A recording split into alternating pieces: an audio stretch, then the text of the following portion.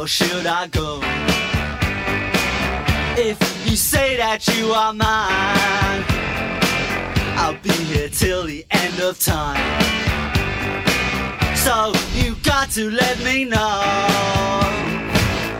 Should I stay or should I go? All right, the Clash is going bye-bye. Yeah. Like I said, the Clash is going bye-bye. And so I'm sitting down here with Adele Curran, who is a love specialist. I don't think I would call myself that. Okay, fine. A love philosopher. Not that either, but Fine. okay. But okay. All right. Anyway, Adele like deals with, or not deal, yeah, like helps people through relationships, just romantic or I mean, anything, right? That's a good question. Thank you. Well, I mean, really the focus is helping people who are struggling in a romantic relationship, making the decision if they're going to stay in it and make it work or if they're going to leave it. But I also have worked with people on all relationships because at the end of the day, they're kind of all the same. It's all the same stuff. It's all affairs of the heart. Yeah.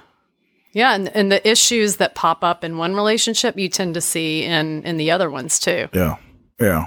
Yeah. So the Clash, should I stay or should I go now?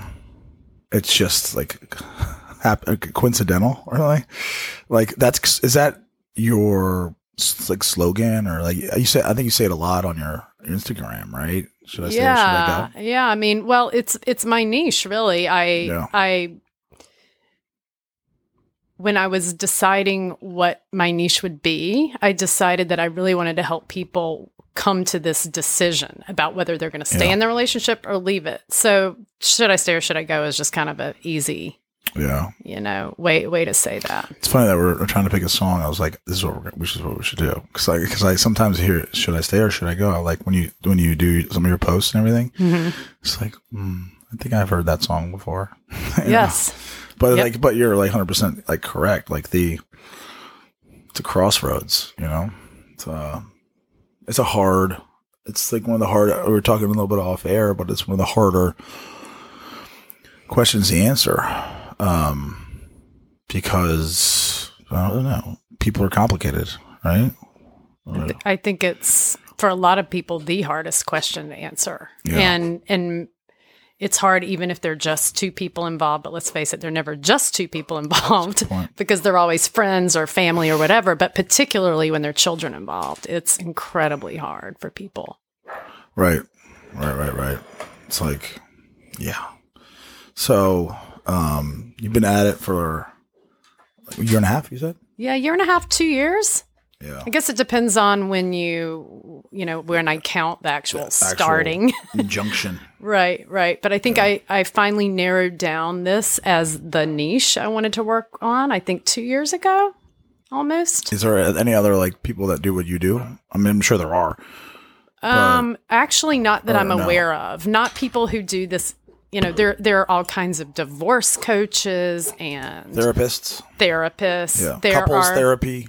Yeah, but that's so different. The closest I've seen to people doing what I do are like they're online people who call themselves divorce coaches or, and actually right now, I was telling you earlier, I am, in addition to the stay or go question, I'm getting certified in something called conscious uncoupling, which people heard about a few years ago when Gwyneth Paltrow and Chris Martin divorced and everybody kind of laughed at it. But, I'm getting certified in that now. And so what these coaches do is quite similar to what I'm doing already, just with a different emphasis. So emphasis on the different syllable. Yes. Yeah. How's it different? How's it different? Well, I mean, the main difference is that as opposed to working with people who are just trying to make the decision, with the conscious uncoupling, you're working with people who are already in the midst of a separation or divorce. But the training I'm doing, it's very, there's like a methodology to it that's really specific. Whereas what I was doing before is more kind of free flowing and I'm doing my own thing. So yeah, there's some differences. The methodology of talking with a pair that have already made the decision, right, to separate, is more like a science. There's more like structure to it or something. Well, or it's not as free flowing as you say. Yeah, but I think that's just more of because just to take it back a little bit, the way that actually I'm going to be working with people who are already in the midst of separation or divorce, or with individuals, not with the couple. Mm-hmm. The couple, when you work with two people together, it just gets impossibly complicated. Right. So I don't intend to do that. But there's a methodology to it, not really because there has to be, but just because of the person who created this program came up with a very specific methodology. And, at some point I'll take it and run with it and do my own thing. But she has a very structured way of doing it. And that's how I'm learning how to do it. It's almost like the decision's already been made, you know what I'm saying? Right. I'm going to go buy the Lego project and here are the directions to how to put it together. You know what I'm saying? Right. It's like, excuse me. It's, the each part of the couple, you're working with one of them, right? Right. Has already sort of, all right, we're done, So now I need the structure manual, more or less, to like help me get through this, and then also just like to keep going and to be happy, like on your own. Yeah, right? So it's less an instruction manual because really there's nothing you can tell anyone. What's actually interesting about coaching, and people always ask me, oh, what would you advise somebody in this situation? And that's not how it works at all. I mean, real coaching is about kind of guiding people through really specific questions so that they're realizing what they need to realize on their own. It's the best form of learning. Yeah, right, Yeah, exactly. like almost like stewarding or ferrying people to self-discovery. Yeah. But go ahead. So the difference between, like, you said earlier, it's like free-flowing, which would be like before this conscious uncoupling, you'd still work with individuals or couples. Correct. Yeah. Individuals. I always work with Individuals. Yeah. But there's the end, or like the relationship is still in flux. Right. Right. Now the relationship's kind of like, all right, it's been determined such that this person, Winnie, no, I'm gonna blame it on my mom. Hey, the relationship is already it's determined that like it's over, right? Mm-hmm. So that's one variable that's taken care of, right? You know what I'm saying? I'm not trying to build as like a mathematical or totally science thing, but at least it's one variable that's controlled, right? You know what I'm saying? Does that make sense? Yeah, I mean, it's still, I find people in this phase who are going through a breakup. It's a lot of different, it's different emotionally, right? Like people are feeling typically a lot of anger and a lot of hurt. But people who I see earlier on in the process, when they're still trying to make the decision, are in this state of confusion and flux. And what do I do? And that's emotionally difficult in a whole different way. Yeah. Yeah. So you're ready for January? Is that when you start to launch it? Yeah. So, I'm already coaching people with the stay or go thing, but with the conscious uncoupling process, I'm going to be starting. Yeah, in January, I will be taking on clients for the first time. Yeah. Yeah. Like, punch your get in line, people. And you got to like get like a song that's not just say go. It's just like go, go, go. Or some song maybe we can find. Yeah, there should be a good song that we could find for that. It's like fun, like the band. There's a band called Fun. There's a band Fun. It was 5-6 years ago. They had some fun songs. They live up to their name. Anyway, getting back on topic here. It may or may not be fun for people, depending. No, but that's obviously that's the end for everyone. Whether a couple is like. A person is like, should I say or should I go? The end is always like contentment / happiness / fun, it right? Can be. Yeah. That's what everyone wants, or no? Well, you mean, that's what everybody wants at the end of the day. Correct. They want to be content. Everybody wants to be fulfilled and have great relationships and all of that. Yeah. But, you know, That's where you come in. You try to get them to, whether it is to stay or go. Okay. The end is like the person to sleep well and to wake up like charged or happy or just like good. You know what I'm saying? right. Yeah. Right. I mean, because otherwise, I mean, I think I did some posts about this just this week. It's like when people leave in a negative state, whether that's anger or whatever, it doesn't really bode well for the future. And when people stay, and because they feel like they have to, and they're staying in a state of anger and misery, that doesn't bode well for the future either.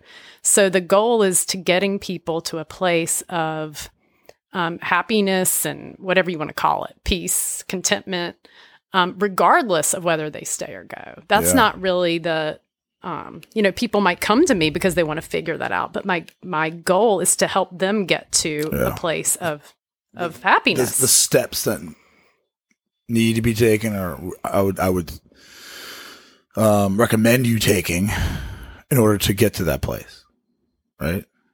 I'm sorry. What's the question? No. To what you're saying, it's like like you're a consultant / coach. It's like, what do I need to do in order to get to a place of peace or contentment or whatever it might be? Right.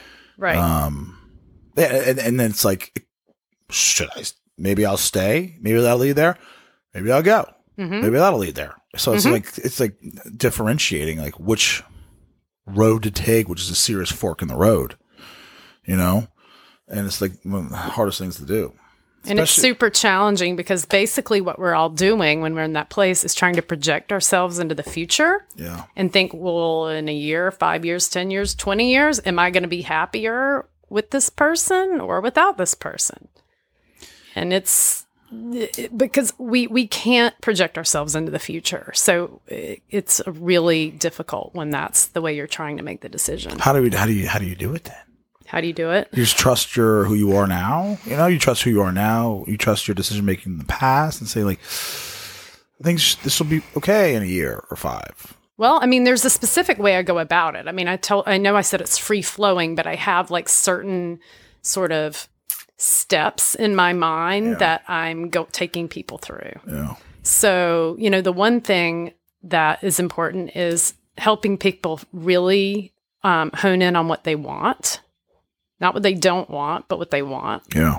It's helping people figure out why they got to the place they are.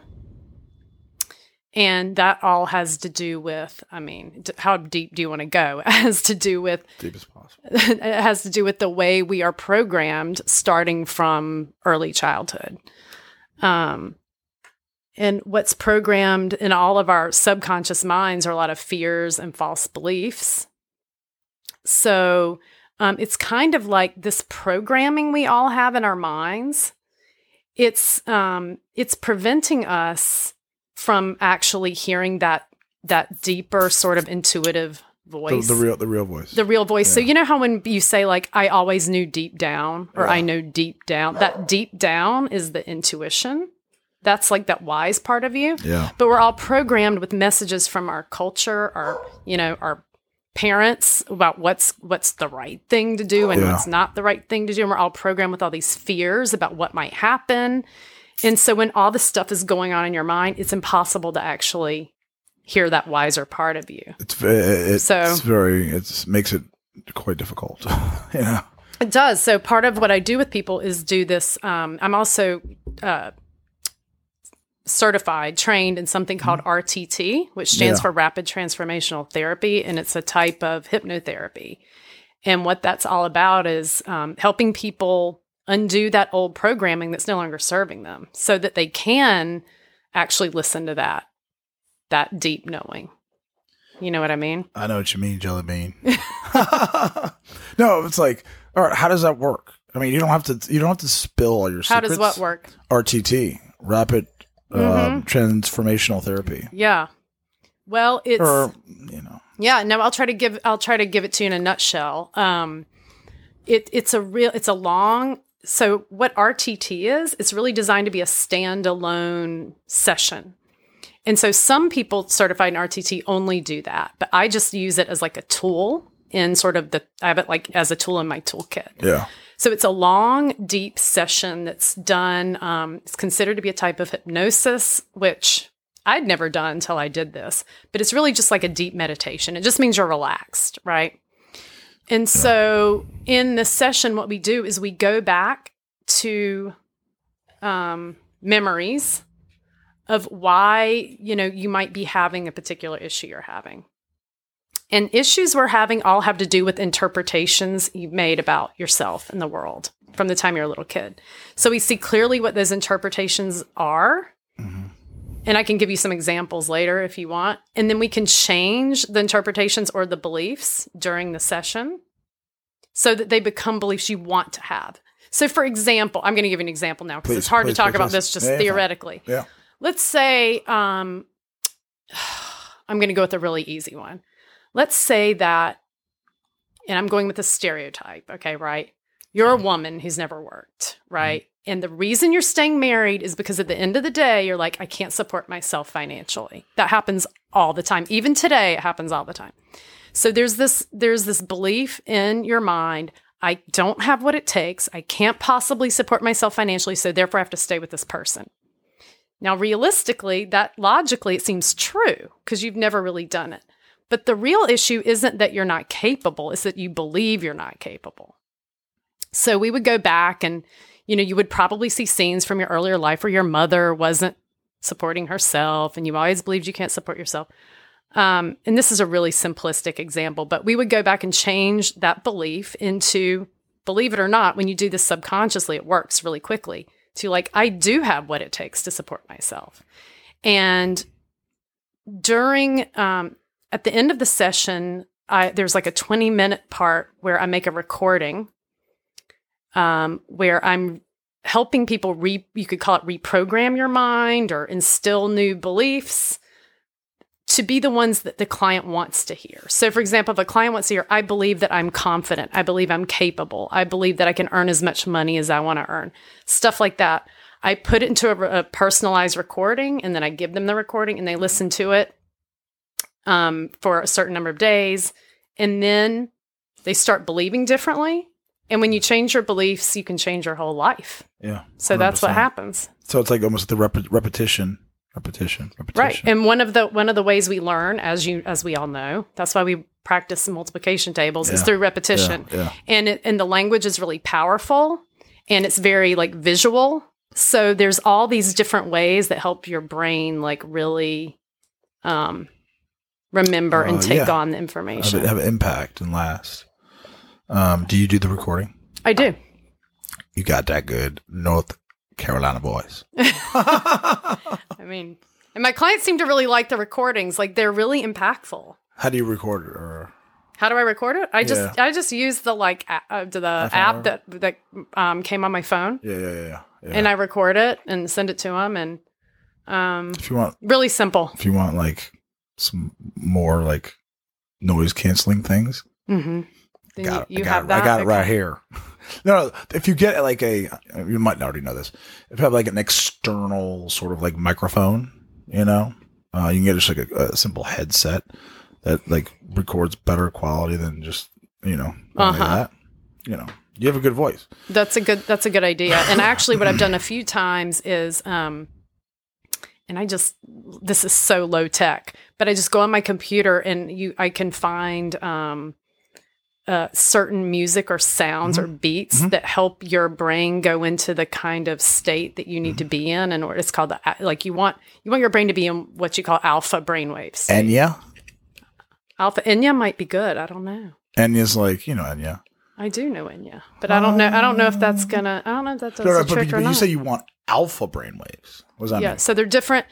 So they're different. Brain waves that we are in any given day. Mm-hmm. And so like your normal waking state is beta. Like we're in beta now. We're talking, we're back and forth. Relaxed. Yeah, we're fairly relaxed, right? But if you were stressed out, if I told you, hey, you have to take a test in 2 minutes and it's going to determine the course of your future, you would be in what they call high beta, which is a stressed state. Alpha is that kind of state of mind where you're really relaxed, like maybe you're about to drift off to sleep. And that's when your subconscious mind is wide open and you're able to change your beliefs. So, and then there are all these other different brainwaves too that you go into just naturally through like a sleep-wake cycle. Yeah. But you, in order to really make changes, it's best to be in an alpha brainwave state, or you could even be in theta, but which is a little deeper even. Theta's the third one? Theta's a deeper one. Yeah. But it's good to be an alpha if you want to make a change. Alpha or theta. But alpha is just like, if you think about just like, if you're super relaxed, like when you're lying there at night and you're about to fall That's asleep, alpha but you're or not beta? asleep. That's Alpha. Alpha. Okay. Beta's like now. Okay. It's most of your waking life is beta. Okay. They say like the first like hour of consciousness is like the sharpest hour that your brain's going to be when you wake up from sleeping. Well, apparently, and you can't quote me on this because I don't even know what I'm talking about, but it's the time when apparently like, melatonin is the hormone that takes over at night. Uh-huh. And then during the day you switch over to serotonin. That's what makes you feel awake. Yeah. But in the morning you're switching over and you're transitioning and your brain waves are transitioning. So that's why they say first thing in the morning is the best time to meditate, or last thing in the evening before you go to sleep, because your brain is naturally going into that more meditative state. Mm-hmm. So like the in-between periods are significant. In between periods. Like the sleeping to waking, the transition. and the waking to sleeping. Yeah. Yeah. Yeah. Because cool. I mean, if you're asleep, you can't. No. You're not doing anything. But but there's like a special time. It's like when the fruit is ripe. You take it from the vine. You know what I'm saying? It's a small little period, especially like, is it honeydew or cantaloupe? It's cantaloupe or no? It's honeydew. I don't know. The green one. Honeydew. Yeah. It's like it's hard to get that thing when it's perfect. Yeah, I think that's true for most fruit, right? Yeah. Honeydew, I have a hard time with it. But like, yeah, there are special like times of day or phases that you're in, you're saying, in which it's like it's really advantageous for deep or like even regular meditation, like not necessarily doing this hypnotherapy thing I do, but for deep meditation, like I follow this guy, Joe Dispenza, who I think is like absolutely fascinating, and he does really great work. In fact, I incorporate some of his work in what I do, and he says the same thing. Love it. You do the meditation first thing in the morning or last thing at night. Ideally. Nothing's ideal, but ideally. Yeah. But ideals are goals, and those are the things that ought to be shot for. You know what I'm saying? Strive for. So the tapes that you give to your clients, like, are they supposed to listen to basically the debrief, if you want to call it that, or whatever they've spoken to you, they're going to listen to it.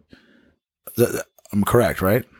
For like, they're listening to it. Like how many days until the quote hypnosis or whatever the process is? We say a minimum of 3 weeks, 21 days, but I actually find with my clients that it's kind of not enough. My clients who do the best are the people who listen to those recordings for months and months and months and months. Yeah. And when people do that, actually, some people see changes really quickly. And some people don't see changes until months have gone by. But it's like, again, it's like multiplication tables. Repetition is the mother of all learning. Exactly. There's a Latin phrase for that, but my Latin is off on Mondays. But there's a repetitio something learning. It's like, if you think about it, like I was saying, it's like programming, right? Yeah. Like if your mind, and we all we're programmed when we're little kids. Mm-hmm. And once you're programmed with a certain belief, it keeps running through your mind. It's like it's on repeat for the rest of your life. Mm-hmm.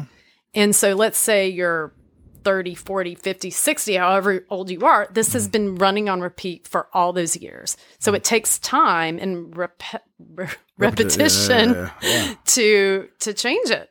Yeah. It's like if you have an alcohol problem, you have to go, it needs, they say 4 weeks in order to break a habit. Yeah, I think it's longer. Okay, fine. Well, the programs are always 28 days. I know AA they programs. say that, but I mean, I could see how that might work if it's a really simple habit. Let's say it's flossing your teeth. Okay. But most habits are much more complex than that, I understand. right? Yeah. Like to start a good habit to end a bad, I don't know.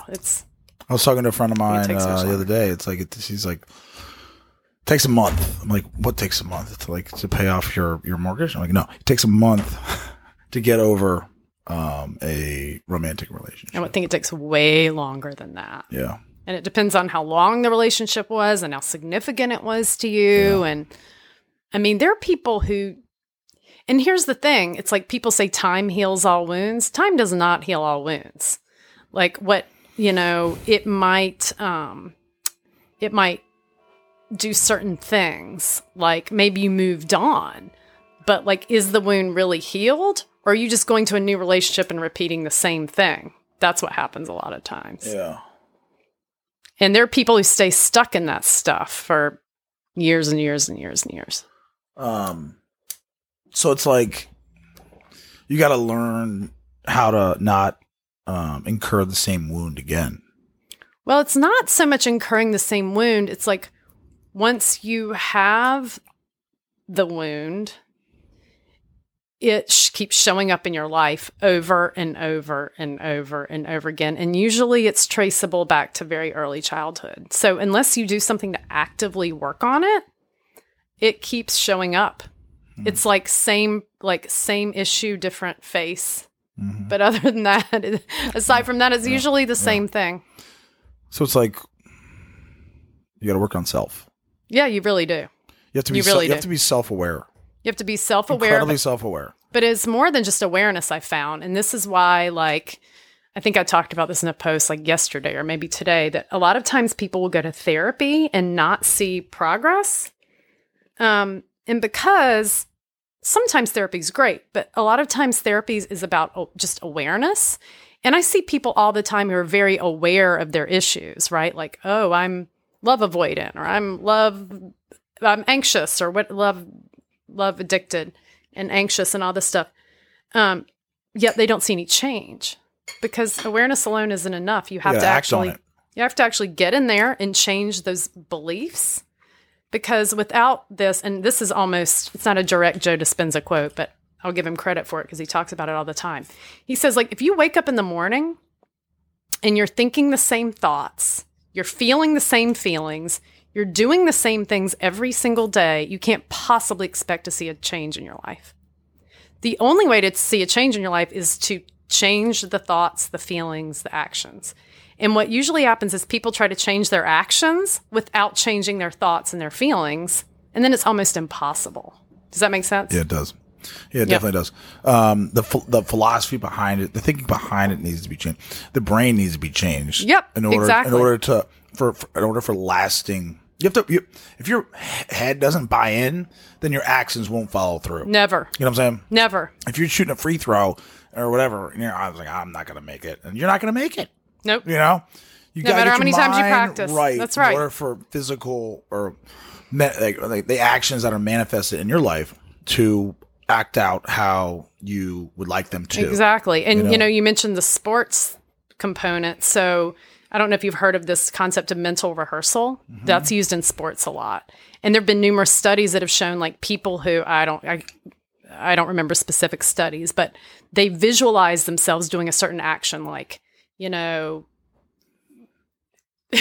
don't even know the right sports terms, but hitting the golf ball or getting the ball through the hoop or whatever. And they're visualizing it.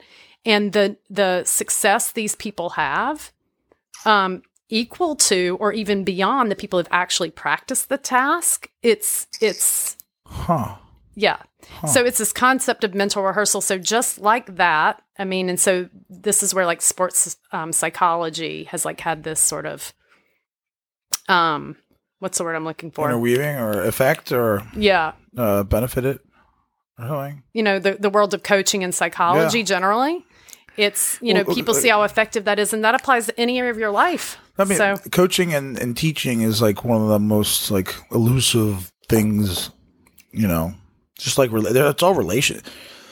Excuse me. That's strong relationship area, right? It's like Mm-hmm. How do you judge if someone's a really good teacher or coach? I guess it's like, all right, let's look at the record. That's not fair. Let's look at the grades the kid gets in the 7th grade. Well, that's not fair. You can give them all 90s, you know? It's just like, that's why I think it's going to be battered around for like eternity as to like, how do we make sure that it's a good teacher or good, I mean, the coach is like, you know, sometimes that comes down to, it depends on the grade level or the age level. Coaching comes down to money, you know, college and pro, you know, you gotta have a good record or we're going to move on to somebody else. But like, but I'm cultivating human beings as they should primarily. And the ancillary is like a good record, but it doesn't carry the day when it's like, you know, we got to put butts in the seats and we got tickets to sell and all that jazz, you know? But it's just like, It's the hardest thing to figure out. I mean, why is education like always like up there, top 3 sort of like talking points for all political sort of things, like elections and like issues that I got to figure out what more funding, less funding, with these teachers, not these teachers, like pension, no pension, like it's hard. So are you asking, or is that like no? I was trying to it's rhetorical. I was trying to relate it to how complicated like love is, like relationships. Mm-hmm. It's like there's no metric for it. There's no metric for education. You know, test scores. Okay, fine, but like, how about like when I like the kid like walking down the hallway and you like help him pick up his books or something? You know, it's like, is that not good education? You know what I'm saying? It's like, is it just matriculation? You got to get to 8th grade. You know, the metric. There's not a metric because it's a heart. It's all heart. Yeah, I have no idea how you would measure that. Honestly, it's very hard to evaluate. How would you? Can't. But I can see why it's such an issue, because at the end of the day, people you want metrics. That's how we're wired now. People want to measure stuff, right? Mm-hmm. And we realize that at the end of the day, we have to go back to, you know, what do I want to call it? I mean, if I were talking about my work, I'd talk about the root cause of something, mm-hmm. right? Like, why are people the way they are, and where does it begin? Yeah. So people are probably looking at education, like, where do these issues with kids begin? It begins when they're young. So let's look at education as a way of affecting them going forward. Yeah. And of course, everybody really knows it goes back to parenting more than anything. Parenting is everything. But we can't. How do you affect parenting? That's much harder than affecting maybe what goes on at schools. I don't know. No, you're 100% correct. I think it's funny. It's like I think I had this conversation maybe on the last podcast, but like, I mean, some people are called to be doctors, some people are called to be lawyers, some people are called to be professional athletes, some people are called to be relationship therapists or whatever. You know, coaches. I like coaching, but it's like some people are called to drive nails and make things with their hands. You know, well, that's their calling, but I guess everyone's called to be a parent. Maybe everyone's called to like have children and then like rear them and bring them up to be successful members of society, doing it the right way. Maybe not. You know what I'm saying? Maybe on a spectrum. You know, what I'm saying is that like sometimes your skill set, right,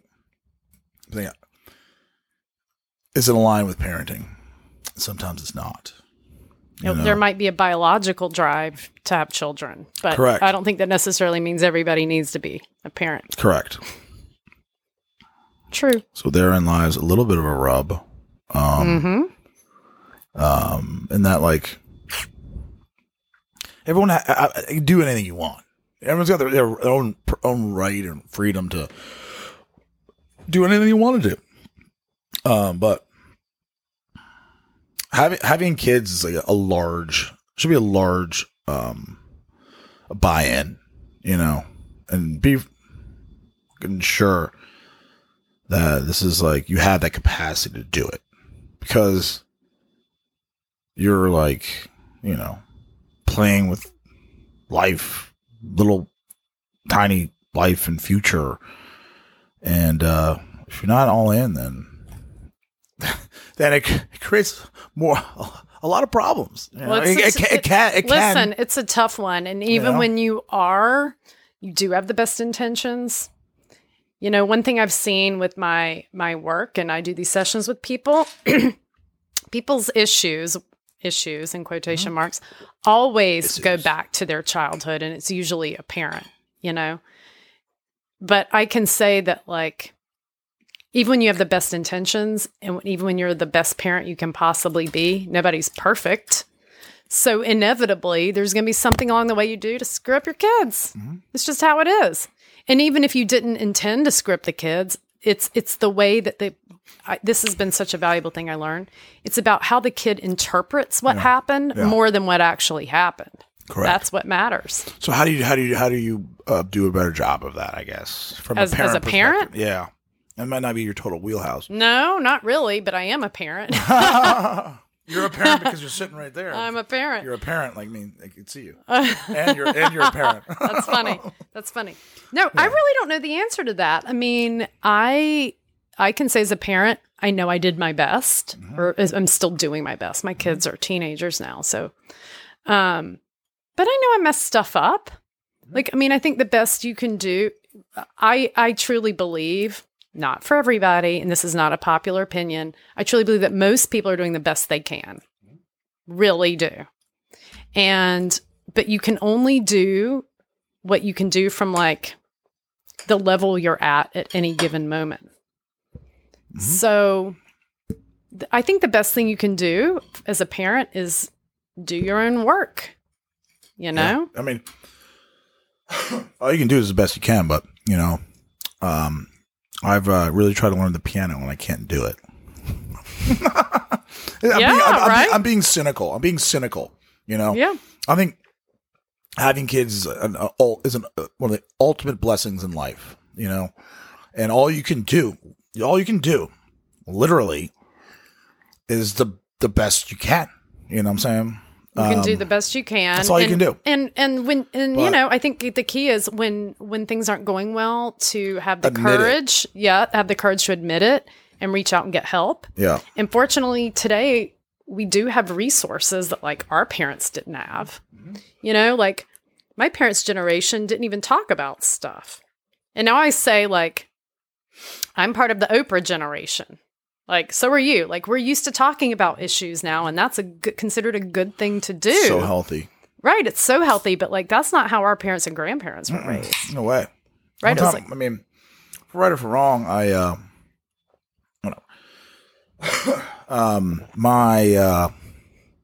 just let it be this. One of my parents' friends say that. I'm like, I don't know, I'm not feeling that well. I think I'm depressed. This is about 10 years ago. He's like, just gonna snap out of it. Just gotta snap out of it. I'm like, fine, not wrong. You're not wrong, but like, how do I do that? You know, it's very, very hard for someone else to be in. It's impossible. Be in somebody else's head, such that like that's all you got to do. You know, that's what I think. What you said earlier. Which is a beautiful sentiment, is that like I coach, I don't instruct, right? You know, I don't tell. I want, and I go back to like it's the best form of learning. Nobody wants to be told what to do, especially adults. No, it's just a guide in a way, such that like they'll stumble upon understanding, you know, and then they're like, I did this on my own. This person helped me a little bit, but like, man, you know, more like ownership or more, more realness or something. Connected more to the soul. Absolutely. You know? No, people don't want to be told what to do. And even when they think they want to be told what to do, they don't do it anyway. And then they resent you for telling them. So it just doesn't work. No. It doesn't work. And the other thing is like, nobody ultimately knows what's best for anybody else. I really believe that. No. That's why you got to be a good listener. The word I was looking for earlier was empowering. You empower somebody by letting them figure out their own personal truth. Yep. You know, just hear, just talk. I'll listen. Just sometimes just the act of like talking. As you know, like I just have to vent. You know what I'm saying? I just got to talk it out. And there's like, Yeah, and the other person doesn't have to say much. And sometimes that's a great thing. And sometimes, so what I'm doing now, I told you this conscious uncoupling thing has like a specific methodology. Mm-hmm. So what's really different from what I do,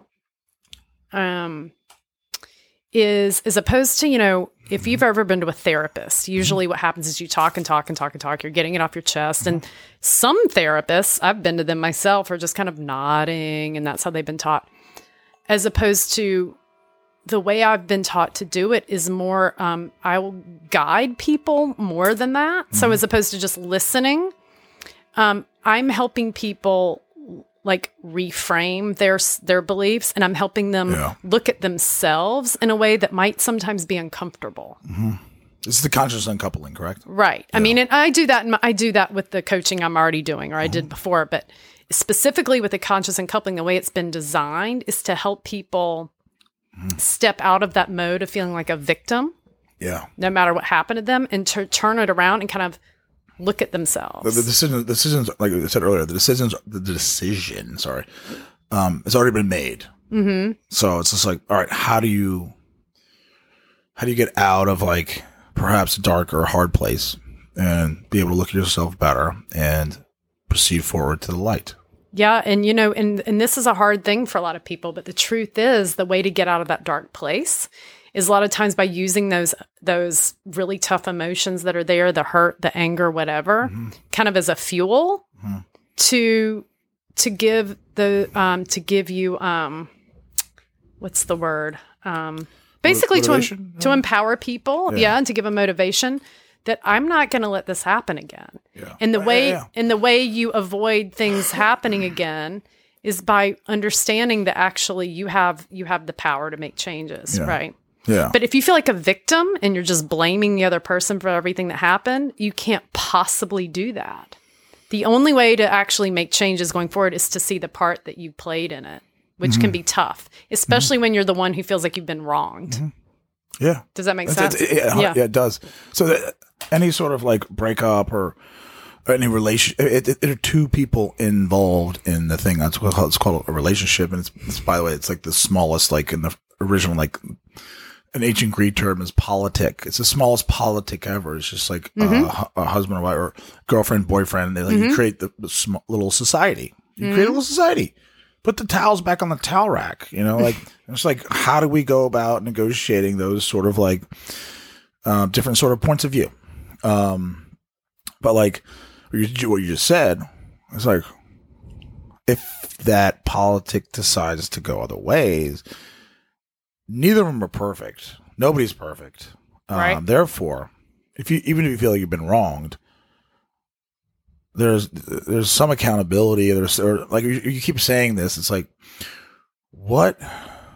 I get it. I got broken up with. It's easy to say just on like a podcast because I did not, but you cry and it's very emotional. But like at some point, turn your eyes back on you.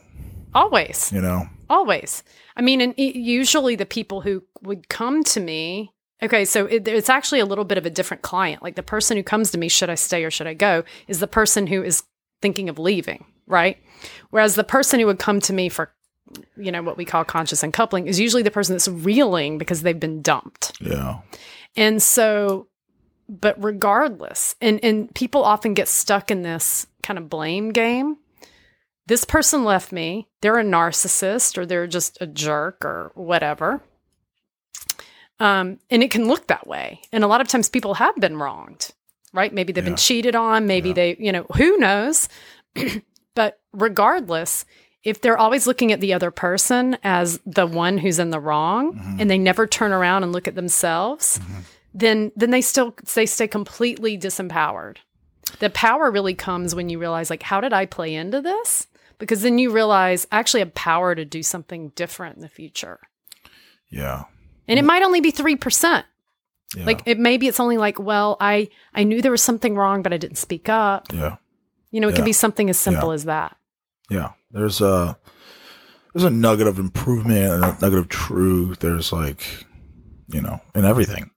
To think that your ex was like a serial, I don't know. That's an extreme example. Like serial killers that just kill randomly.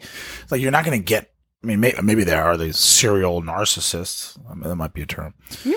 But like, yeah, you got to look at yourself, like, why am I attracted to these sort of people?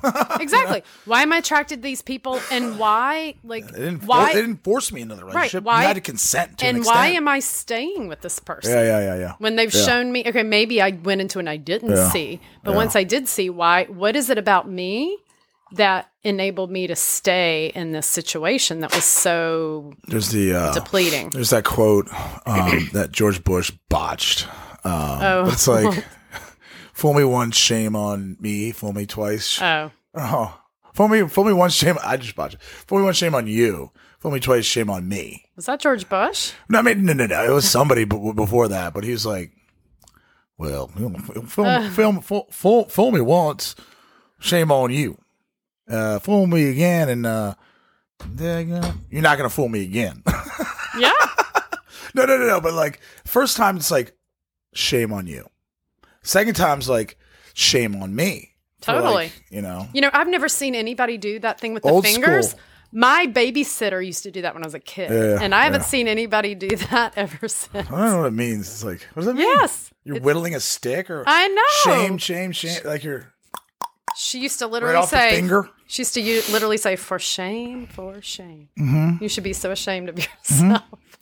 It's an old school term. Shame on you. It's what I'm saying? very old school. Nowadays, shame isn't like socially acceptable it's on its anymore. road to getting it's not banned. PC to be ashamed. That's the worst ever. Mm-mm. It is the worst. It is. You gotta be able to speak freely.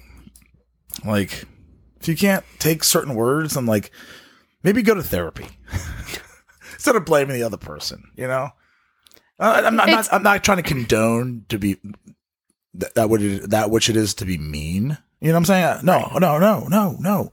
But there's if you keep going in the path of like, can't use this word, can't use this word, can't use this word, it's like, language is important to like a vehicle to get to truth. Language is very important. Slippery slope. Language is very important. And, back to the recording thing I do that you mentioned, the language I use in those recordings is incredibly important. And that's what, that's one thing I learned in this training. So language is important. Language meaning the words that you use. Mm-hmm. Yeah. And it's important that you know what that word means to someone else. Yeah. Because what it means to you and means to me, it could be totally different things. Well, that's where like the relationship comes in of you and your client, right? Yeah. Right. Everything that you put on this record. How long the recordings last, you think? About Typically? 20 minutes. Cool. And it's like a compilation of different ideas and affirmations, right? Kind of, yeah. But the difference between this recording and a typical affirmation is because, so at the beginning of this recording, I'm doing what you call an induction. So that's what helps you go from that beta brainwave state I was talking about to the alpha. Mm-hmm. So you're more in this more relaxed state. Mm-hmm. And so then once you're in the relaxed state, this is when I'm giving you the new beliefs. Mm-hmm. And so it's different from an affirmation, because when you're in an affirmation, you're just saying it when you're awake, and it might sound like a lie. That's like the hypnotic piece of it. It's the hypnotic piece of it, exactly. And so it's also important that when I'm making this recording, I'm giving the client back their own words. So before a session, I'll say to them, well, right now you're struggling with this. What is it you actually want? Like, what would you want to believe? Like, so maybe for a client who's struggling with relationships, maybe they want to believe, you know what? I want to believe that even if someone rejects me, that I'm okay. Mm-hmm. No matter what someone else says about me, it doesn't affect the way I feel about myself. I mean, people, and I get all kinds of statements from people. So I kind of like weave these all together into a recording and put them together in a certain way so that it's like meaningful to the client. You're a good listener. I am? I don't know. Are you? You have to be. I was like, yeah, but I thought maybe you were responding to something you said earlier or something. I think you are. And I think in order to understand people, you have to have You have to be a good listener. And I think listening is hugely tied to empathy. Oh, yeah. And like to listen and to hear, what's being said. It's hugely important. In fact, it was that. the first skill I learned when I did my first coaching course is how to listen to somebody. Because usually we are listening in order to come up with a response as opposed to really being able to take in what somebody says. Totally different thing. Yeah. I think that's why sometimes in conversation, you have to be cool enough with who you are, comfortable enough in your skin to be like, a couple seconds of silence isn't bad. It's almost necessary. And it can feel uncomfortable. Yeah. But get beyond it. In coaching, actually, that's one of the skills I had to learn is how to just sit there in silence. And because we typically want to fill it up. But a lot of times right. Typically, a lot of times when I ask people a question and they're silent, I still sometimes will feel uncomfortable. Yeah, but I find that if I sit there long enough, then they will come up with a good answer. It's funny. Yeah, I think you're right. I think it's funny that I think professionally, I think you're in your profession. It's easier to do it when you're in coaching, or in therapy. I have a therapist. I'm going to sit here for maybe 10 seconds. It's my time and my money, but it's just like this is understood. This is what we do. You know what I'm saying? Mm-hmm. This is a safe space. You could do a handstand or take off your shirt if you want. It's it's fine. It's a safe space. But in everyday conversations, perhaps it's more difficult, A lot more difficult. Yeah.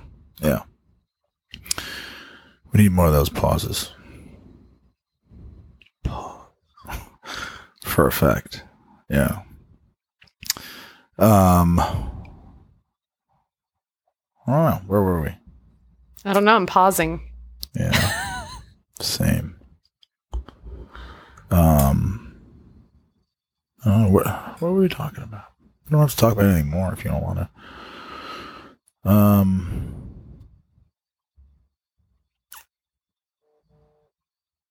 think this is good. I think so. You know what? This pause turned into, okay, I think we're done. No, we're not done yet. We're not done? Okay. Unless we want to be.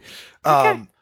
What is the secret to love and happiness? Can you do that in a sentence or something?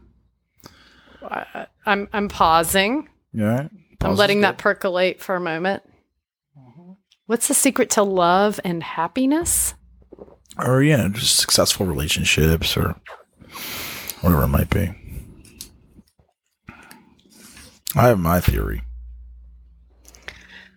Well, you're the pro coach. I mean, I'm just an amateur coach. There are two ways I could answer that question.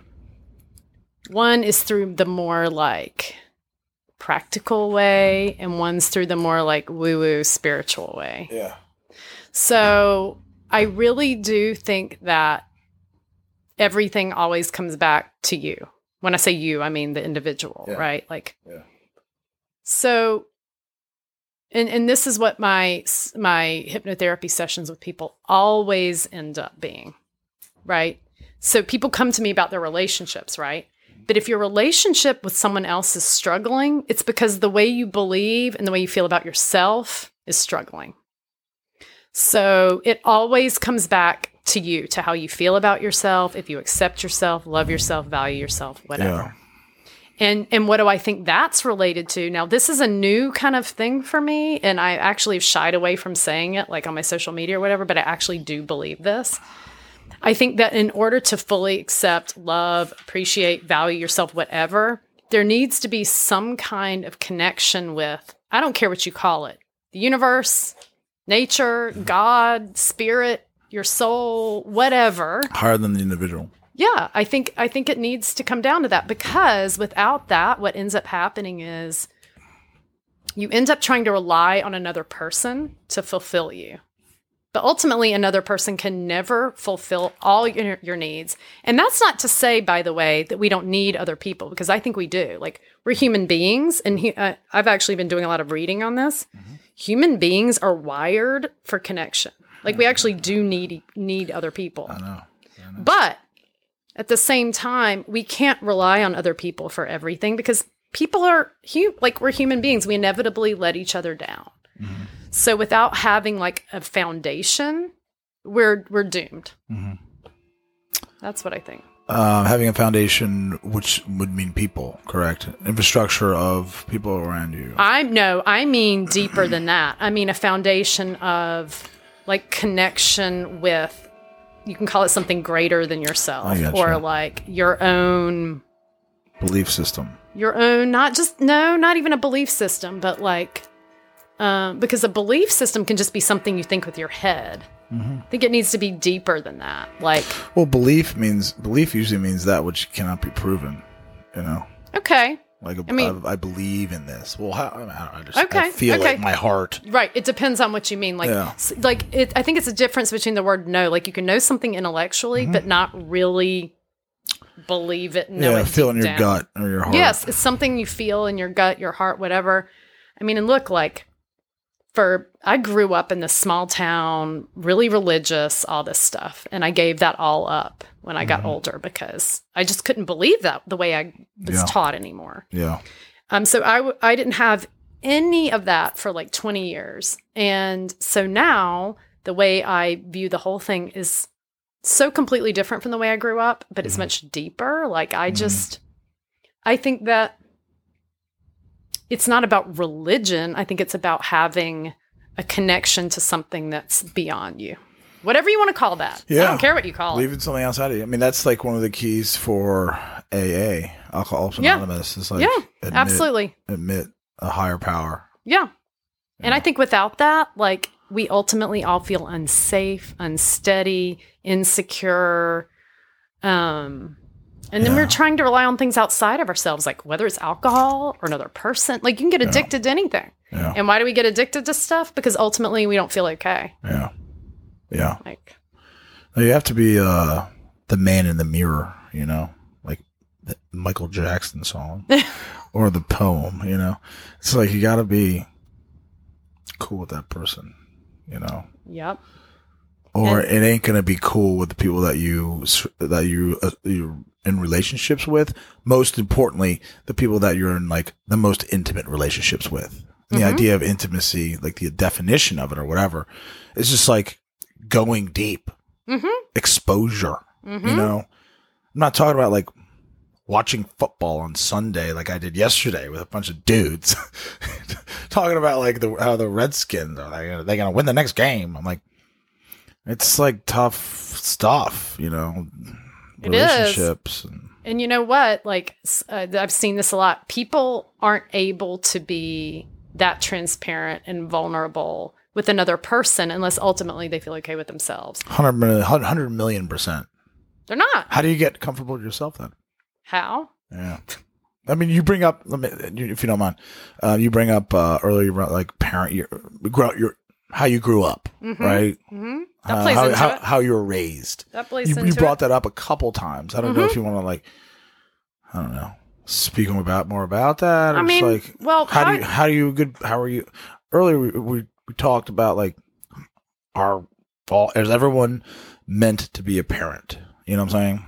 Okay, well, yeah, I think there's except for different questions you're asking. Like, how do you get to be okay with yourself? Well, I mean, in an ideal world, right, you're parented in a certain way by parents who are fully self-loving, and therefore they're able to love you unconditionally and not place demands on you like, oh, if you don't get to go to a certain school or perform in a certain way, then we don't approve of you, right? Like, ideally, we'd have parents who are all 100% unconditionally loving and supportive. But we don't live in a perfect world, and nobody's perfect. And even when parents I tried to be a perfect mother, and I couldn't do that. Were. No, there's no ask no my such kids. thing. I definitely wasn't. And in fact, there's I think thing is perfection. I think the more people try to be perfect, honestly, the more unhappy they are. So that's not the answer. So at the end of the day, everybody at some point, if you want to be a happy, fulfilled person, has to realize it's up to you. Yeah. Nobody else. Yeah. You can't outsource that. Yeah. So what do? I mean, a lot of people would say I think therapy can be useful. I'm a big believer in the kind of work I do that enables people to actually change those fundamental beliefs and feelings. Like I said, like if your fundamental belief is, and actually everybody has this belief on some level that they're just not enough. And that's why people run around trying to prove themselves all the time. So until you can embrace that belief and the feelings that go with it, it's kind of hard. So basically like embracing your imperfection. Yeah. I mean, and I think honestly, that's why I'm such a huge fan of the work I do, because it's all about that at the end of the day. Like helping people realize like, and this goes into basically every recording I ever do, is that you don't have to prove yourself to yourself or other people or whatever. And actually people think that like in order to improve themselves, they have to kind of beat themselves up mentally. But it's the opposite. It's like once you really do accept yourself in all your perfections and everything, then you have the juice to do wonderful, amazing things. And you're much more able to do it. I think that's right. That's how I see it. Yeah. It's being self-aware is huge. To know thyself. Yep.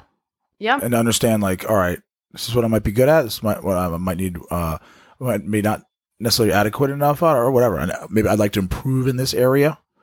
And then take the steps to do it. Well, that's true. And I think it goes a little deeper than that. So I heard, this was years ago. I saw these YouTube videos by this woman named Pia Melody. And she talked about the difference between, I can't remember what she called it. The words don't matter. Like what's true self-esteem, basically. And she was saying how everybody has areas of strength and weakness, right? But when you value yourself based on what I'm good at or comparing yourself to another person, then it's like your self-worth or your self-value is wobbly.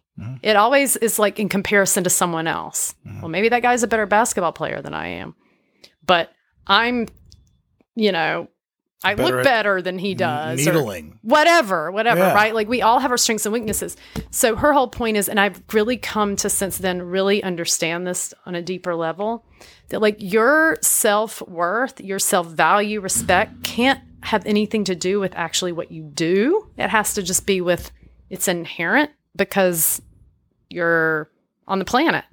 And people don't like that because we've been taught our whole lives, like you have to earn your worth. Yeah. That we all go around thinking we have to prove ourselves to each other. Just like I have this idea. It's called I think everyone's a genius in their own way. They have a genius quality. So it's just like identifying what God gave you that's you're really, really good at. And just like if you want, I think you would want to because it feels good to be good at something. Just go with the talent that, God sort of gave you. Identifying is maybe the hardest thing to do. But like you said, like, man, I can't dribble a basketball. Well, maybe I could kick a soccer ball. Like, whoa, this is good to know. It's just like to know the things that you'd like to pursue in life, such that if you do that, you'd be good at them and you'd be happy. Well, and I think that people who have that fundamental, that foundation I was talking about of feeling like they're okay and they're worthy no matter what. Even if you suck at most things, those people are so much more likely to excel at anything. I agree. And the thing they're really good at, and the things that we love and we're good at tend to be the best way we can contribute to the world. And so many of us, unfortunately, are trying to force ourselves into someone else's mold. Right? No, you got to strip down the layers, man.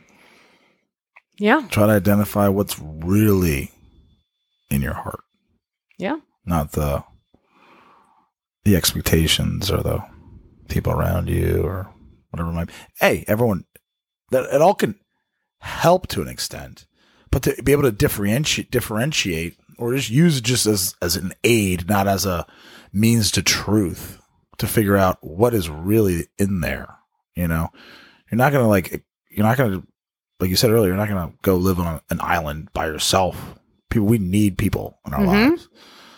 And you just filter in, you filter out what you think you should filter in and out to allow you to figure out if this person is right, or what I'm doing is right, or where I'm at is right, or, you know. And it's almost impossible, or maybe actually impossible, to filter that stuff out as long as you're so busy listening to what everybody around you is saying. Correct.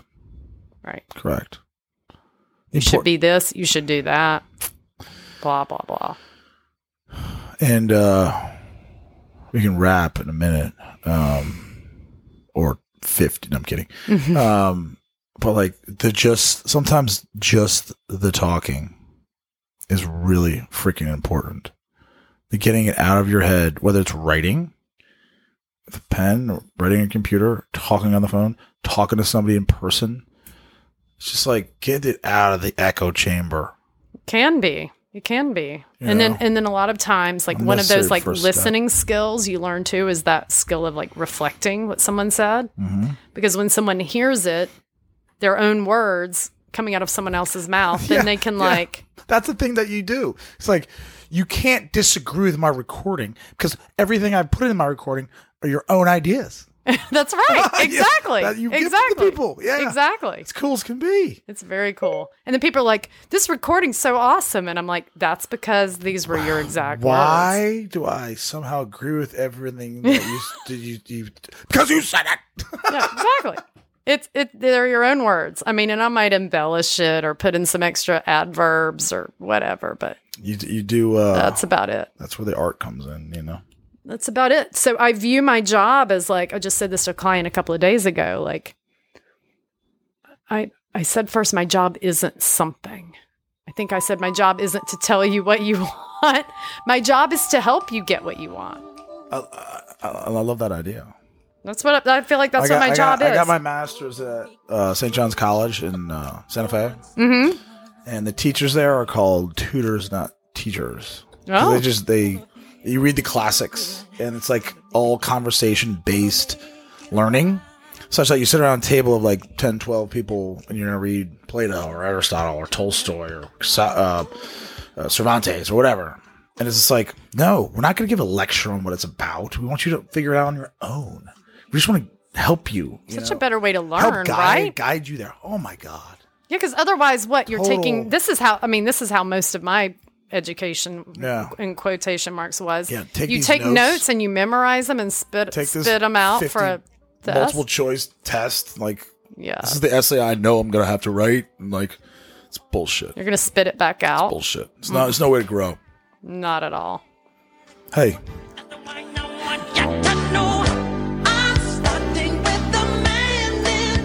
Right? I think Michael Jackson's not very popular anymore.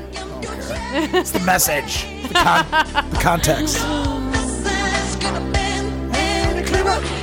you want to make the world a better place, take a look at yourself and make a change. That's the whole theme, right? It is. You know? It really is. Yeah, it's perfect. It's perfect. You're perfect. Thank you. Thank you. We're wrapping it. Adele Curran, your new sort of venture is going to go live in January. Yes. Right? So if you want some help with some conscious uncoupling. Yeah. You know, find her. Yeah. Because, she's only one woman and she can only do, as much as she does, which is a lot. But, take a number. That's right. Yeah, why not? Thanks for having me. You're welcome. It's been fun. It's been such a pleasure.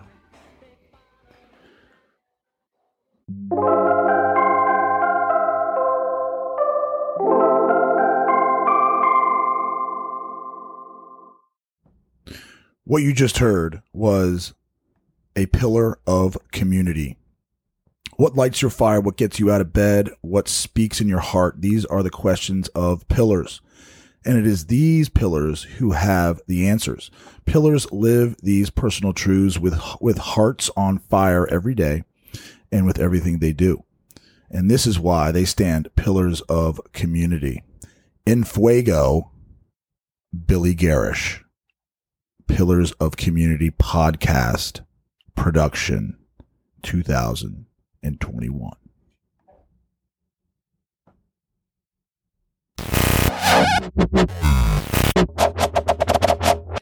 Be a pillar.